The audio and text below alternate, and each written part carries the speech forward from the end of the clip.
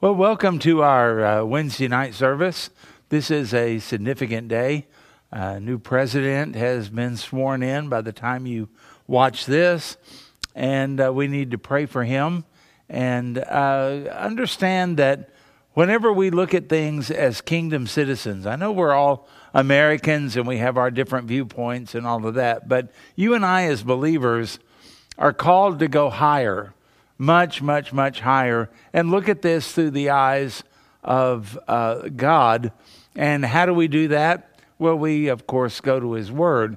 And remember that in Romans 13, the Scripture is very, very clear that there is no authority and no one in authority except by God. And so we remember what Paul told Timothy, that we are to pray for kings and all in authority. And, you know, it is a little bit different in the United States, because who is the authority here? Well, it's really not President Biden or anybody in Congress or in the Senate.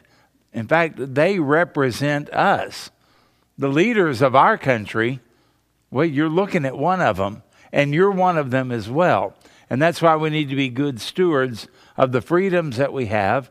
And that's why we need, as Christians, to look above and to see that God has a plan. He rules and He reigns over all of this.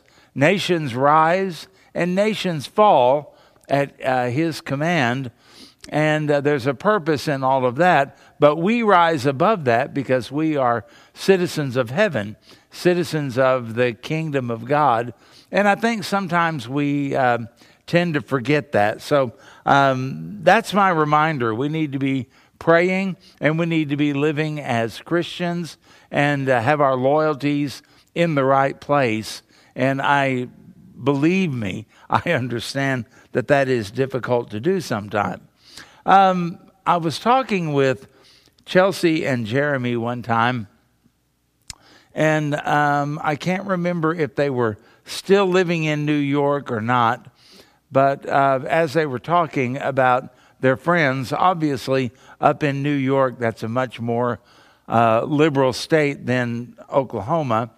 And it was interesting that everything that conservatives in Oklahoma were afraid of about a Biden presidency, their friends in New York were afraid of a re-election of Trump for the very same reasons. And our country right now, I think with this election stuff and all the polls and everything, I mean, we're really, really close to this 50-50 thing. And both sides are saying the same things about the other sides, into the Republic, into the Constitution, into the Bill of Rights, all of those kind of things that go on, which means the devil has done a really good job of sowing seeds of fear into everyone. No one is just really happy or comfortable. There's always some degree of concern or fear about the other person. And I think that in previous decades of my life, that while there would be policy differences between Republicans and Democrats, there was still the same commitment to the nation, to the Bill of Rights, that type of thing. And if you go back to previous wars, like the Greatest Generation in World War II, once they got into war mode, they didn't really care nearly as much about who was a Republican or who was a Democrat. They united together. And we don't really see that now, because fear has a tendency to divide. Fear has a tendency to cause us to pull back. For example, if you're driving along the road at night and you see someone that their car is broken down, they have a flat tire, if you are afraid, if you're in a tough part of town or maybe in a city or a part of the country you don't actually live in, you're passing through, you're hesitant because of fear to actually help. However, if it's in your neighborhood, on your block, and you look and you go, oh, that's Joe, and you realize he has a flat tire, you don't hesitate to stop. And I think what fear does is it pulls us apart, causes us to kind of go in ourselves and withdraw, and it ends up not being good. And that's why the Bible says things like, fear not, because when the angels show up with the shepherds, the fear would cause the shepherds to pull back and not be open to what the angels are saying. When you think about, God has not given us the spirit of bondage, again, to fear, but of love, power, and of a sound mind, it makes a difference. Your thinking is changed by either fear or the lack of fear. You see what I'm saying? And when you look today at a nation that is where we really don't think that the other side has anything good to offer, and that's conservatives and liberals and all of that goes with it, what happens? It's hard to dialogue. It's hard to talk. It's hard to see any value. And I think for Christians, it's hard for us to remember that we are kingdom citizens and that we are called upon to pray for kings and all in authority. And so with that kind of a scattered introduction, I want to ask the question, are you afraid of the new administration? Are you fearful? Are you walking in faith? Or are you walking in fear?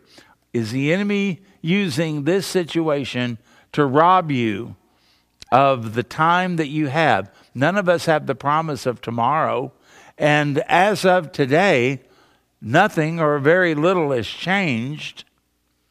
And I would hate to waste today because of fear and then have either the Lord return tomorrow or maybe the Lord calls me home tomorrow, and the last day that I had on earth was not really lived in faith, not really lived for His glory, and it was lived in the paralysis of fear. Does that make sense? And so I want to just challenge you to live every day as though it were your last, because indeed it might be. And don't let anything rob you of the joy of the Lord, which is your strength, and the confidence that you have in the God who rules and reigns over the universe. Okay, with that said, we're back into Psalm 33. Isn't this amazing how this all worked out? We're looking at verses 10 through 12, just 3 verses, but think about how relevant they are to today and the times that we live. As current as today's newspaper, right?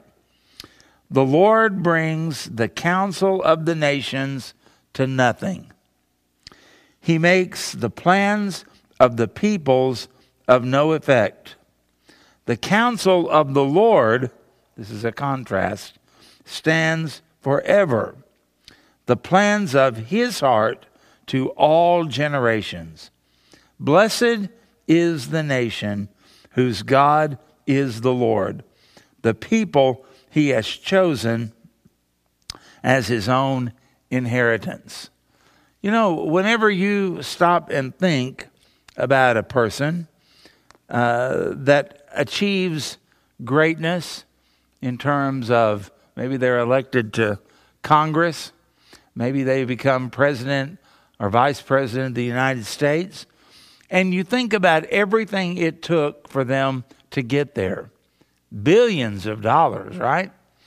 A lot of endorsements, a lot of people working behind the scenes, a lot of events, a lot of media, everything like that. And everything kind of has to fall a certain way in order for a person to be elected. There are some times when we might see someone, a candidate, and they are perfectly capable. They're maybe extremely intellectual, and they have experience, and everything on paper looks really good, except they just don't quite come across right in media. And their campaign stalls. and it fails. They may have even been a front runner at one time, but they stall and they fail. Think about everything that has to happen in order for someone to make it to the top office in the land. And think about all of the things that they have to be ready to do and ready to answer for. And they have to persuade, and they have to pull people in order to get all of that across. It's kind of amazing to think about what all has to come together. 2020 was certainly an anomaly, wasn't it, in terms of that? But the psalmist wants us to know that whoever you are and whatever you achieve, and he may have been writing here not so much about Israel's leaders, but writing about some of the threats to Israel, the other people that are out there who want to destroy the Jews. And he says to them that, number one, the Lord is not passive. Now, why would I want to make that point? Because I think a lot of times it feels and it seems like God is way off watching from a distance, and every once in a while, if we do things right and if we pray enough and if we are passionate enough about what we are wanting God to do, he gets up out of his easy chair and comes over and kind of checks out to see what we want and to see if he's going to do it or not. Is that your view of God? The scripture says that the Lord, and notice this is a present tense verb, brings the counsel of the nations to nothing. He makes the plans of the peoples of no effect. Notice when he says that he's doing that now. Now, why would that be important?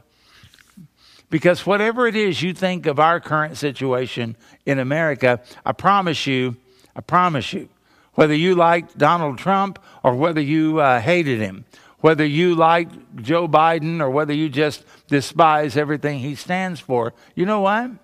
There are worse. There are much worse out there.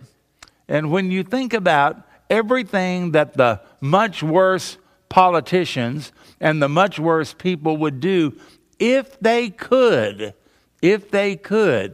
then our nation would be toast in a hurry. But God preserves us.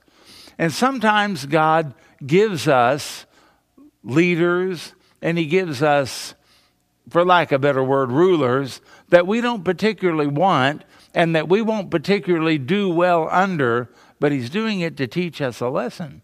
Sometimes it may be divine discipline. Sometimes it may be divine favor, depending on your perspective, right? But when you think about it, it has to be God. And the much worse politicians, policies, all of that are out there, what keeps them from ever being put into place? It's because the Lord is actively working. And what is he doing? He puts a stop to some of these things. And he says, no, you're not going to do that. And that'll never happen. You can go back and look at the campaigns of presidents. It's kind of an interesting thing to look at and see what was the hallmark while they were running for office of what they wanted to do.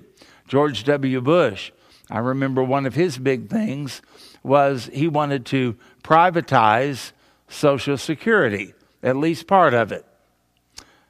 Did he ever do that? No, there was a little thing called 9/11 that changed his entire presidency and his entire agenda. Oh, there were a few things that held on, but nothing to the extent that he had run on. When you think about some of the things that could happen, we look and we see Mr. Biden and we think about some of the things he wants to do. And if you're a conservative, as I am, you look at that and go, oh, that's not going to be good. We're going to have some hard times.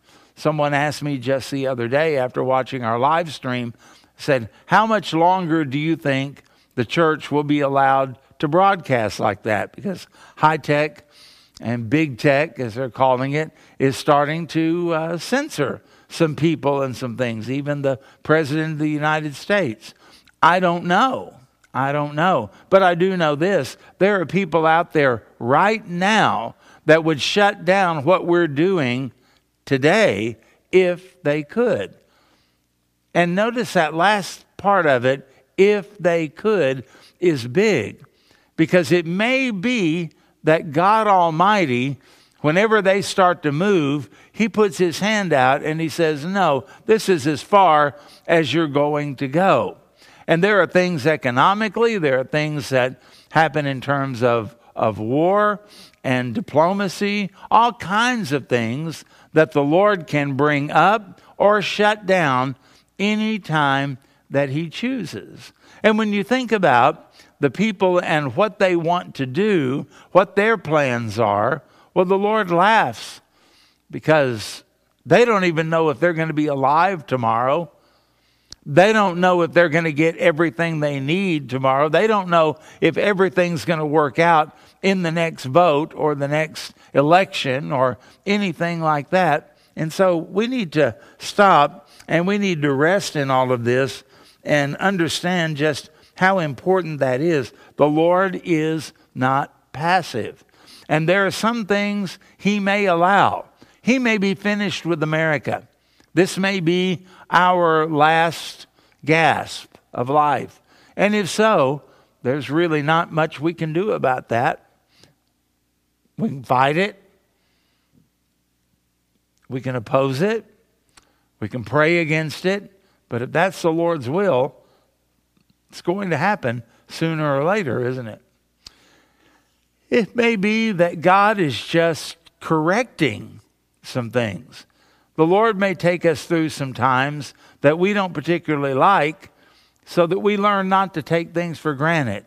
And we learn to really pray and to pray fervently. We learn to be the kind of kingdom citizens we ought to be so that we can be the kind of citizens of the United States that we ought to be. And it might be that God is just going to teach us about his sovereignty. The Lord is not passive. Secondly, truth is stronger than lies. Now that's a kind of a hard statement in these days because it sure seems like that the lies are stronger than the truth. Seems like people believe the lies more readily than they believe the truth. But the Bible is clear that the counsel of the Lord stands forever. Stands forever. Not just when the polls see the Lord and his morality or his wisdom as being something that is popular. There are times when you can look at American history and when you look at God and what his word says, that it's more in favor than it is at other times. We're kind of in a difficult time right now, aren't we? But yet the Bible tells us, regardless of what man thinks, regardless of what you think, regardless of what I think, the counsel of the Lord stands. And then he adds this one word to really put it in perspective: forever. Everything else comes and goes. Everything else is in or it's out. It's hot or it's cold. It's favorable or it's unfavorable. And about the time we say, no, we're in a good time right now, it'll be this way forever. Hang on, it'll change. Sometimes it changes for better. Sometimes it changes for worse. But the psalmist wants us to know one thing for sure, that God, this one who has created us, the one who is omnipotent, the one who is omnipresent, the one who is omniscient. What he says, it goes, and it does that because his will and his counsel is perfect in every situation. Now, we try to change it. We try to mess with it. The Bible is very clear. God is the creator. Well, we try in our society to do everything we can to get rid of God and get rid of a creator. The Bible says he created us male and female. Have you noticed the gender controversy? It used to be just gender roles. Now it's actually gender is controversial. I mean, it's everything that God has said and everything that God has decreed.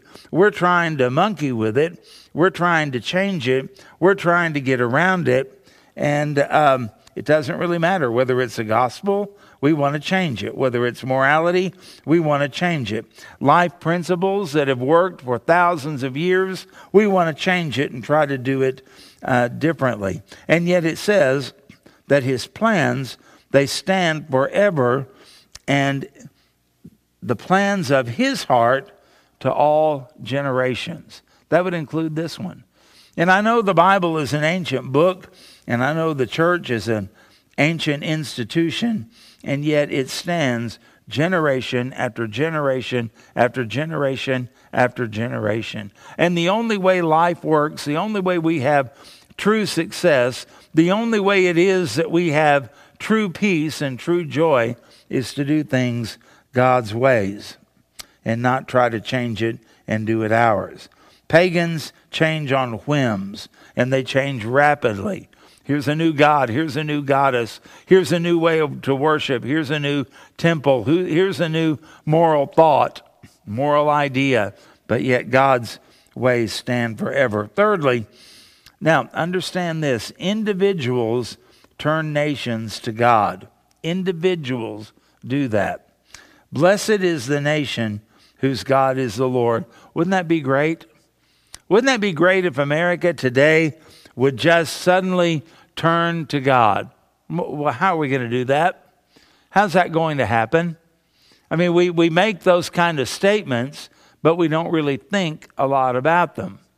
How's that going to happen? Congress going to pass a law and get the president to sign it, and now it's a law that Yahweh is the God of America. Well, first of all, I don't think that's going to happen. And secondly, even if it did, I don't think it would change much. I think it would be a nice gesture. I think it would be a step in the right direction, but it wouldn't really mean a whole lot. Why? Because nations don't have souls, and nations don't really repent. Listen. When Jonah preached to Nineveh, who was it that turned to God? You say, well, Nineveh did. No, the people in Nineveh did. The individuals that made up the city of Nineveh, they listened and they repented and they turned. See, that's why we're making this point.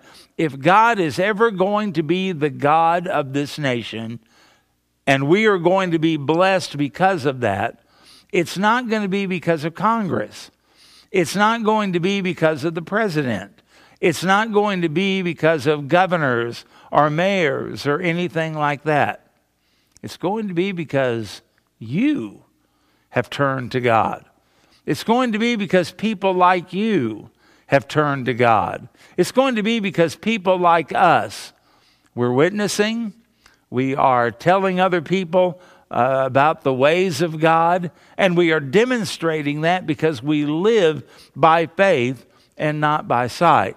It's going to happen because person after person after person after person in the United States begins turning their life over to God, turning their heart toward God, believing in the death, burial, and resurrection of Christ as the payment for their sin, and furthermore becoming disciples of the Lord Jesus Christ and learning how to live by his life principles and making those changes in their life, and then teaching others who were coming along behind them how to live in the work and the ways of God. You see what I mean? There was a man named Jeremiah Lanphier, and in the mid-1800s, he got burdened about the moral state and the spiritual state of America. Even back then, they had sinned, didn't they? And he started taking his lunch period. He worked in I believe he was in a construction company, and he would take that time and he would go over and he began to pray. someone noticed. They said, "Where do you go every day during lunch?" And he said, "Well, I go across the street. There's an empty building over there, and I spend some time in prayer." And this person says, "Would you mind if I join you?" And pretty soon, Jeremiah Lamphere had 2 people praying with him. Other people began to notice. Soon there were 4, and then there was 8, and then there was 16, and it began to multiply. And it's called the Prayer Revival of, if my mind is working right, 1859, I believe, and it literally swept the nation. Why? Because one guy said, "I'm burdened to pray." Didn't matter if anybody joined him or not. See, too often we think that if we say we're going to get together to pray and nobody shows up, then we're off the hook. Not so. Not if it's really from the Lord. And then we forget sometimes that the way a nation turns to God is when individuals turn to the Lord. And all of us are individually accountable. It's up to you. It's up to me to pray, to witness, to be faithful to church. It's up to us to make sure we put our money where our mouth is, right? It's up to us to repent whenever we're wrong. It's up to us to walk with God. Micah 6:8, "He has shown thee, O man, what is good, and what doth the Lord require of thee, but to do justly, and to love mercy, and walk humbly with thy God." And it's got to be all of us. It's got to be every Christian. It's got to be every member of the church. It's got to be every person in the family. We've got to strive for this and strive for excellence and to walk with the Lord and to walk humbly with Him in everything that we do. Blessed is the nation whose God is the Lord. Nations don't repent. Nations don't have faith, but people do. And so we've got to think about this. You're either having a positive effect or a negative effect on other people and upon the nation in your morality and ethics and prayers and your commitment to God and His church, and also in evangelism and discipleship. It's not just the pastor and the church staff's job to evangelize or make disciples. That's clearly in the Bible something that everyone is supposed to do. And if there's anything America needs right now, it's for people like you and people like me to do it, not because we have a title, not because we have some type of maybe a paycheck or something like that, but simply because we are citizens of the kingdom and we care about the glory of God and we care about the souls of men, women, boys, and girls. Let's get after it. You're afraid of the new administration? You're afraid of the changes? Well, the fourth thing and the last thing we'll say is that God can start a revival whenever He chooses. Notice that the last verse says, "The people He has chosen as His own inheritance." You know what that tells me? God's the one who's in control of governments, of nations, of the world. He's also in control of churches. He's also in control of you and in control of me. And I would like to be the person that if God says, "I want to start a revival," that I could say, "I'm available," and that my life would be the kind of life where He could start a fire now that could not be put out. John Wesley, the founder of the Methodist Church, he was a tremendous preacher of "Ye must be born again." And in the early days of the United States, the churches were cold and dry and formal and dead. And he would preach, "You must be born again," like Jesus said in John chapter 3. Well, the churches, especially the Anglican or Episcopal churches, they didn't want him preaching in their churches, so he went out into the fields. And he would preach, and large crowds would gather around him. And someone asked him one time, "Mr. Wesley, how is it that you attract so many large crowds?" Here's what he said: "I let the Lord set me on fire, and the world comes to watch me burn." Wouldn't it be great if the Lord would set us on fire so that our community around us, so that our friends and neighbors, our relatives, our family members would come to watch us burn and watch us burn brightly for Jesus and for the glory. After all, we belong to Him and we are His inheritance, and He can do whatever it is that He wants to do. We need to be soldiers. I want you to think about the fact that Egypt was never the same after Moses showed up. Babylon was never the same after Daniel arrived. Nineveh was never the same after Jonah's teaching. And so God is the one who chooses the time and the way that He will work. And we need to be able to say, like Isaiah, here am I, send me. There is a poem I ran across. Some of you who are older would probably remember it. It predates me. I'm going to close with this. Give me a couple of more minutes. I am a soldier in the army of my God. The Lord Jesus Christ is my commanding officer. The Holy Scripture is my code of conduct. Faith, prayer, and the Word are my weapons of warfare.